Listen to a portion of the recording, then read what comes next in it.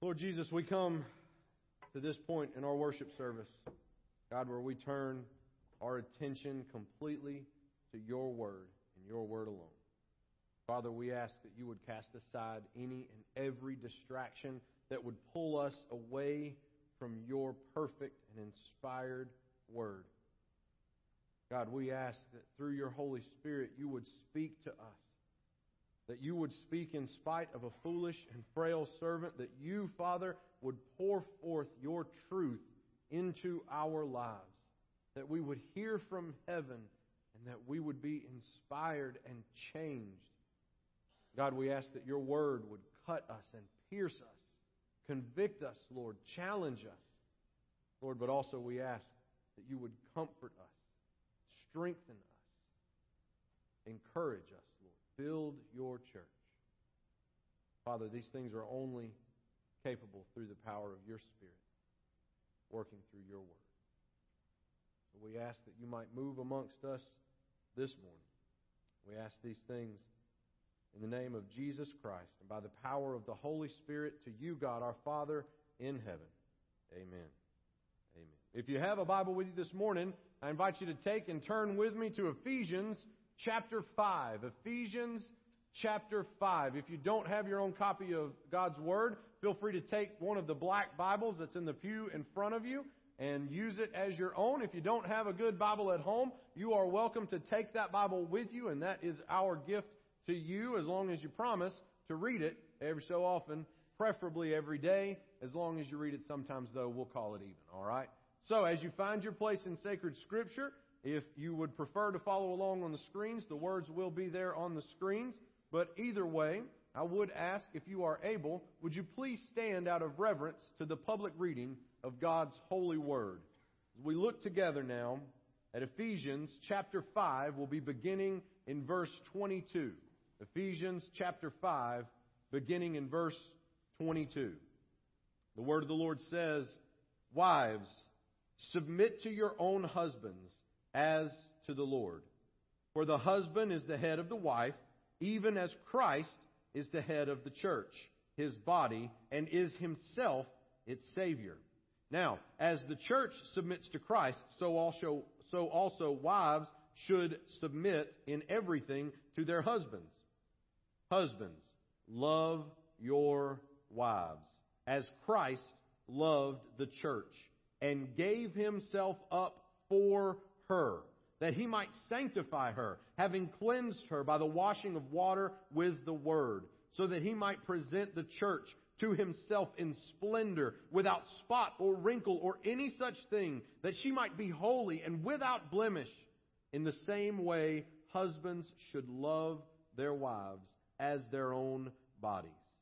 He who loves his wife loves himself.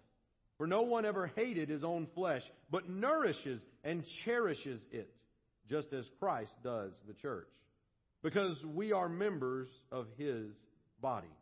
Therefore a man shall leave his father and mother and hold fast to his wife, and the two shall become one flesh.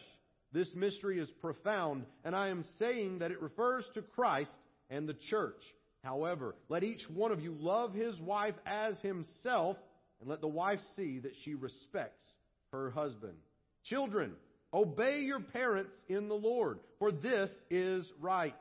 Honor your father and mother. This is the first commandment with a promise, that it may go well with you, and that you may live long in the land. Fathers, do not provoke your children to anger, but bring them up in the discipline and instruction of the Lord." This is the word of the Lord. Thanks be to God. You may be seated.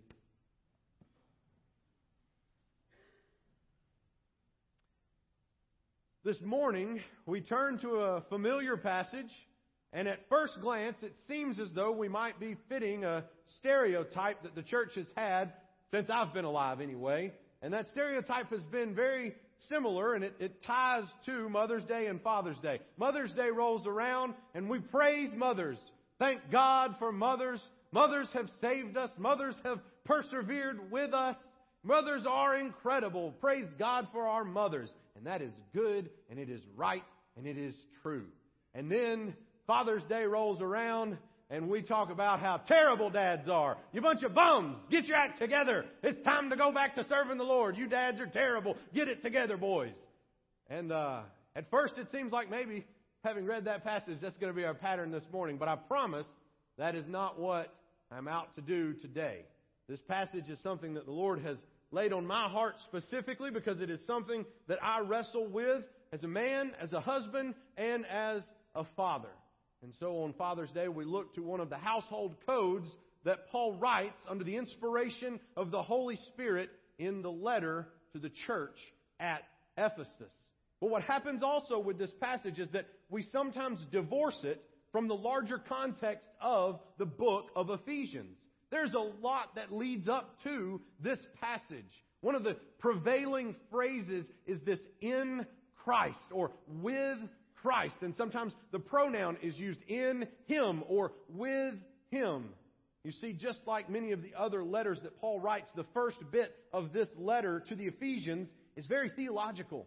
It's very deep. And then when we hit chapter 4, we begin to get more personal. He paints with very broad strokes in the first 3 chapters, and then he begins to zero in and focus and get much more detailed with his painting. If you've ever watched Bob Ross paint, it's kind of like when he starts off and sets the background, and then when we get to chapter 4, we're going to make the happy little trees and the happy little clouds. And if you can't relax while you're watching Bob Ross paint, you might have a problem, okay? You may have an anger issue that you need to have seen about. All right, so if Paul were Bob Ross, we've set the scene in chapters 1 through 3, and specifically tied to this phrase of in Christ.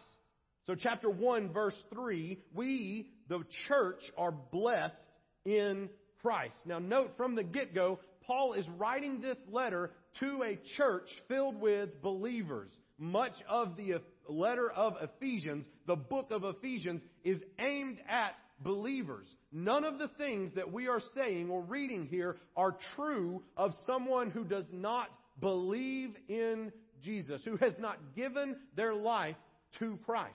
But for those who have trusted in the only name and the only way, the only truth, the only life, who is Jesus the Christ, these things are true. So chapter 1 of Ephesians, verse 3, we the church are blessed in Christ. Verse 6, we are blessed in the beloved, in Him the beloved. Verse 7, in Him we have redemption through His blood. Verse 9, His purpose, which He set forth in Christ. Verse 10, to unite all things in Him. Verse 11, in Him we have obtained an inheritance. Verse 12, we were the first to hope in Christ.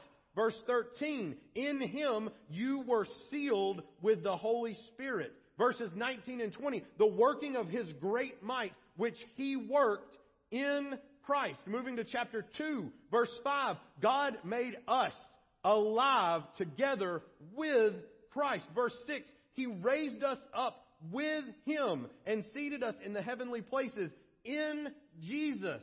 Verse 10, we are His workmanship, created in Christ Jesus for good works. Verse 13, but now in Christ Jesus, you who were once far off have been brought near by the blood of Christ. Do you remember last week at the Pentecost, Peter says that this is for you and for your children, and for those who are far off, He has taken them and brought them near. Paul is reinforcing this idea that those who are far off, anyone who is alienated or estranged in the blood of Christ, is brought near to God. Verse 18, for through Him we both have access in one Spirit, in Him, through Him, to God. Verse 22, in Him you also are being built together into a dwelling place for God.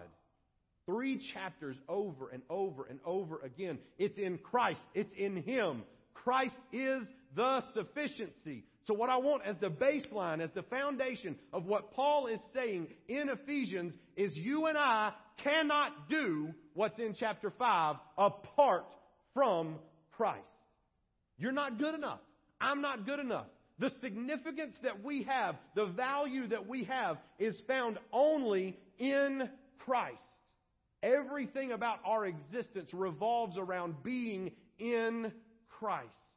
And for those of us who believe, we are sealed in Christ. We are purified by blood in Christ. We are one and members of one another, being built together into one dwelling place. That's a church being built together only in Christ. Everything else that happens in Ephesians is laid upon the foundation that we need to be in Christ. The only solution for any troubled marriage is to find reconciliation in Christ.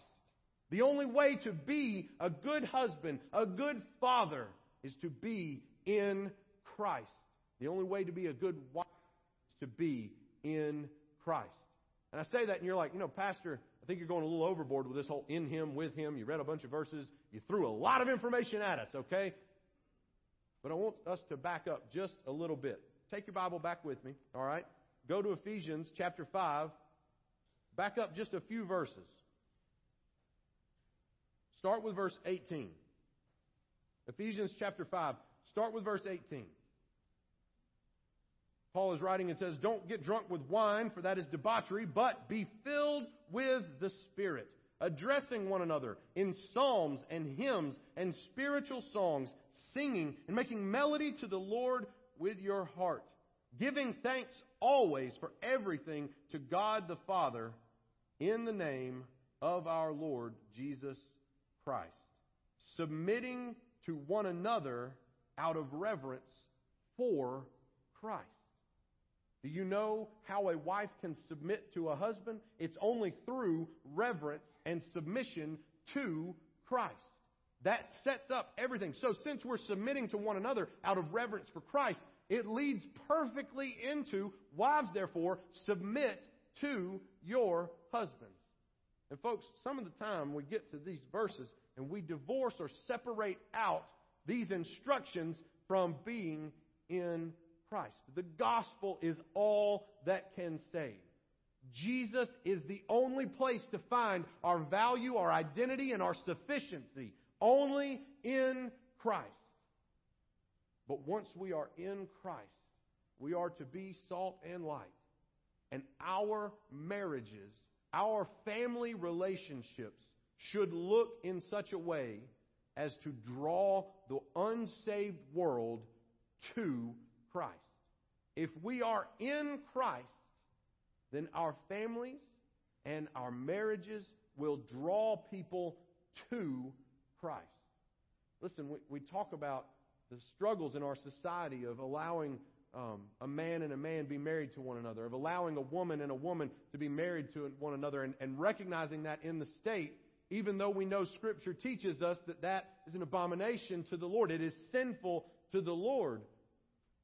But one of the most powerful ways to witness to someone, whether they're lost and they're of a same-sex attraction, or whether they're just lost and they're married to another woman, to a wife, or a wife and a husband, one of the best ways to witness to them is to show them how happy and joyful and content you are in your marriage and with your family. That should be one of our greatest witnessing tools.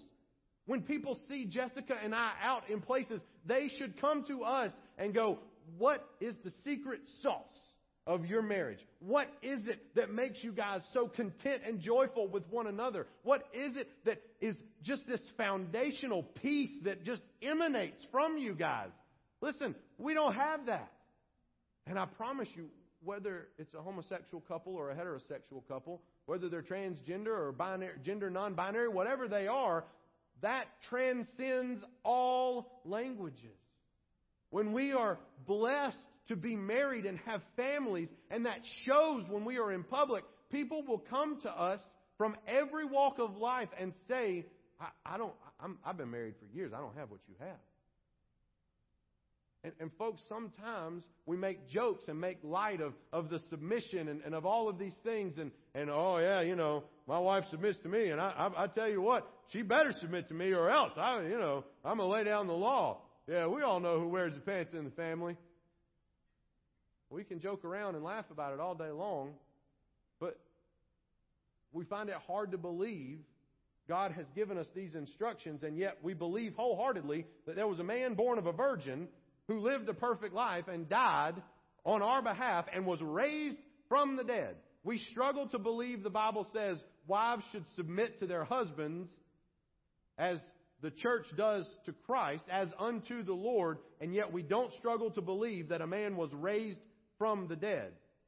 We have trouble believing some parts of Scripture and not others. But folks, what does this submission look like?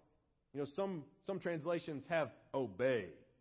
Man alive, you quote obey, buddy, there's going to be some fireworks. I mean, I'm not making light. I'm telling you, that's a difficult word to swallow.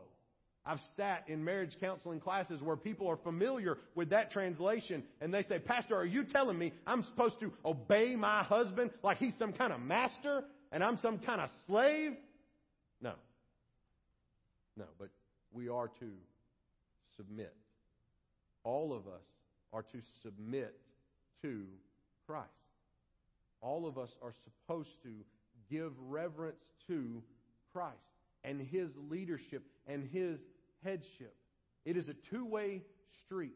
If your husband is loving you the way that Christ loved the church, then you won't have a problem submitting to your husband because he will love you the way that Christ loved the church. How did Christ love the church? Christ literally laid His life down for the church. Did not have to die, but died for the church. When that kind of love and self-sacrifice and humility and humble servant leadership is present in a relationship, then a wife feels secure enough to submit to her husband. But when that's not the case, it's very difficult and things fall out of alignment and out of whack very quickly and very easily. You see, we as husbands love that line, obey, submit, yeah. You know, the Bible tells you, woman, you're supposed to submit to me. Just, gentlemen, don't actually try saying that. Especially if you're in the throes of an argument, that is like, you have to sleep at some point in time. I'm warning you, men, okay? Don't throw that out there. Because here's the underlying fact. If you have to quote that verse, you've already failed. If I have to quote that verse to my wife and say, Jessica, you must submit to me, then I have failed as a husband. Because when I love my wife the way that Christ loves the church, it makes her want to submit to me. And I never have to make it an issue. And men, we love to quote that in a scenario when it gets us the remote control. When we can control what's on the TV, or when we can control where we go to eat, or when we can control what's done in our household, or when we can control when the chores are done, or how the things around the house are structured and laid out. But we love to abdicate that role and that title as soon as things turn real. Wouldn't it be nice to just say, I am the king of this household. I have arrived at home. I expect my Diet Mountain Dew in a glass over ice. I expect for the remote control to be beside my recliner. I expect for my children to shut up for 30 minutes while I decompress from the stressful day that I have had. And then when I feel good and ready, you may approach me. Has anybody ever watched Mary Poppins? Don't be George Banks, okay? That is not what the Bible is talking about. It's talking about us as a whole submitting to one another in Christ. And that submission can be seen in a marriage relationship. Men, it means that you get together with your family at night and say, it's devotion time. Do you know this is one of my weakest points in my life? Do you know who takes the initiative to teach our children the Bible in my home? It's that woman sitting right there on the second row. I'm tired by the end of the night, guys. It's been a long day. People have come. I've had to counsel with folks and go make hospital visits and plan a sermon, which doesn't happen anywhere near as often as it should. And when I get home and I finally sit down, that is it. When you sit down, it's over, right? If I could just stay standing and keep moving, I'm okay. But once I sit down, all my energy drains out of me. It's just like you sit down. And we've done bedtime routine, and everybody got bathed, and now Lily's got to get a bath, and we've done all that, and everybody's jammies are on. Everything is good. Go get in bed. Oh, praise the Lord, we made it through another day. Woo, go get in the bed. And then Mommy says, hey guys, let's do our Bible story time. Man, forgot about Bible story time. That's right. Hey, come on guys, come on in. Let's get our Jesus Storybook Bible. Woo! Daddy's going to read the story. Yeah! Sometimes Daddy conveniently is not present when the Bible story happens. Sometimes there's something in the garage that needs fiddling with. This is just me. This is my heart. Maybe this is you. Maybe this was you. Folks, we love to be the lords of our castle until it's time to be the spiritual head of the household. And we want to wonder why our wives don't respect us. Why does my wife not love me and honor me like I deserve? Because I don't lead like they deserve to be led. It is a two-way street. And the way that it happens should draw people to us. And you might think, well, it's just, we get by, Pastor. It's okay because we get by. We make it work, okay? Listen, there's too much writing on Christian marriages for us to just make it work.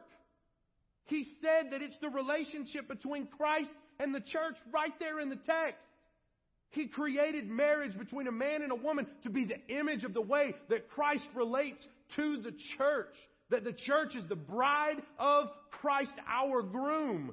And that the marriage between a man and a woman who are Christians, who are believers, is supposed to be the testimony to the world that this is how Christ relates to His people, the church. This is how Christ loves the church. When we as husbands love our wives and care for them, not just care about their happiness, but care about their holiness, lead them spiritually, sacrifice ourselves for the sake of our families, then I will tell you the church will be well represented in the world and people will be drawn to us. But sadly, our marriages look the same as marriages outside the church, don't they? You know, there was a lot of comedians that joked around the time that same-sex unions were being legalized and said, hey, I don't know what the big fuss is about. Let's let the homosexuals get married to one another. Then they can be just as miserable as the rest of us. This is funny, right? No, it's not. Because it's true. It hurts. And then, guys, we don't realize that we set the tone spiritually, emotionally. When we come home, we have the power to set the tone of our household. You can come home and say, Lucy, I'm home. Babaloo. Hey, where are my kiddos? What's going on? And you wrestle in the floor and you have a good time. When you show up and you say, sweetheart, you look great. How was your day today? Man, I just can't believe I get to come home to you every day. You set the tone for the rest of the house. I don't care what's going on in the rest of the household. When the spiritual leader shows up and he is in tune with the Father and there is an unquenchable joy in our spirit, it is contagious in our households. We will not provoke our children to anger. Even when we come home and we are the spiritual heads and set the tone, we can say, listen, I know that you have disobeyed, but I'm going to show you mercy this time. Or I know that you have disobeyed and this and this and this are going to happen, but know that I'm doing this out of love. And we don't come home and turn into those people. Why are you talking to me? What's for dinner? I don't even want that for dinner. I'm making my own dinner. Y'all eat what y'all want. I'm going to eat over here. Why is there stuff in the floor? Where's my chair? Where's my shoes? What's the TV on? All these kid shows all the time. I tell you what, I just can't take it. Immediately, your whole house drops to where that level is. Think in your mind. Whether you have 30 kids, whether you like the Philpotts over there, or whether you don't have kids, or whether your kids have grown up and left the house. A husband is a spiritual leader in his house and sets the tone for the rest of the house. And it's also true that the tone is set when the spiritual leader's not there. Folks, some of us have allowed the troubles and woes of the world to pull us away from where we ought to be. We ought to be at home, sanctifying our wives, loving our children, praying, and being united as one flesh. There's a reason that Paul cites Genesis and says the two become one flesh. You can't be one flesh if one part of the flesh is always gone. Folks, sometimes we've allowed plenty of good things, good excuses to pull us from our families. And we're not there to lead in story time, not because we're tinkering in the garage, but because, there's just this one more thing I got to do at work. There's just this one more thing that so-and-so has asked me to do. Listen, if you've got a good balance of what's going on at work, and you've got a good balance of what your travel schedule is, and the church calls you up, okay, and says, hey, we need you to volunteer in 7 different places, you have my permission to tell the church, whoever the nominating committee or committee person is, Pastor, I'm spending too much time away from my family. I'm willing to serve on that, but it means I'm sacrificing time as the leader of my household. Are you comfortable asking me to do that? If they say yes, shame on them. But remember, it's a two-way street. Don't be spending all your time at work. Don't be spending all your time playing golf, and then you ain't ever home, and the church time is the time that you were going to use to be at home. It don't work either. The Lord knows how you arrange your schedule and prioritize. And what we're called to do, men, is to love our wives in such a way that they want to submit to that kind of leadership. You get to be the team captain on the team, all right? You're not the coach, you're not the manager, you're not the owner, all right? That's all in Christ. But you're the team captain on the field. You know the quarterbacks that get protected really well as the team captain of the offense? They take their linemen out for steak dinners because they want the people to protect them. What kind of team captain are you? We're to support one another. Wives, you're supposed to submit. Husbands, you're supposed to lead. And you're supposed to lead in a way that kills you. You're supposed to lead in a way that is self-sacrificing. We're supposed to love our wives as we love ourselves. And you know, sometimes we're not in the best of shape. Sometimes we don't take very good care of ourselves. If you love your wife the way that you love yourself, you're 40 pounds overweight. You don't ever exercise. You don't eat good. You don't do what the doctor says. Are you really loving yourself? Same is true with your spouse. We are to love our wives as Christ loved the church. And so, fathers, husbands, men, how you doing? I got a long way to go. This woman right here puts up with a lot. She deserves a better leader. She deserves somebody who's willing to sacrifice. Are we going to be those men for our spouses? Or are we just going to demand they submit and ask for the remote? Who are we going to be? Let's pray.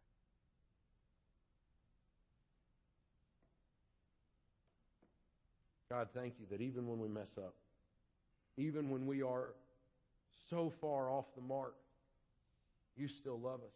And we still have forgiveness in Christ. We still have righteousness in Christ. But Lord, don't let us miss our blessings. Don't let us be poor representations of what the relationship you have with the church is like. Father, help us as husbands and wives, as future husbands and future wives, to love one another, to submit to one another, to lead where we're called to lead, to submit where we're called to submit, to trust your word. God, help us to love you and serve you, to live for you, especially in the seemingly mundane, day-to-day life with our spouses. God, we cannot do this without you. There are many men who do this so well, Father. You have blessed them and gifted them. Let us follow their example. God, there are many men who have failed much worse.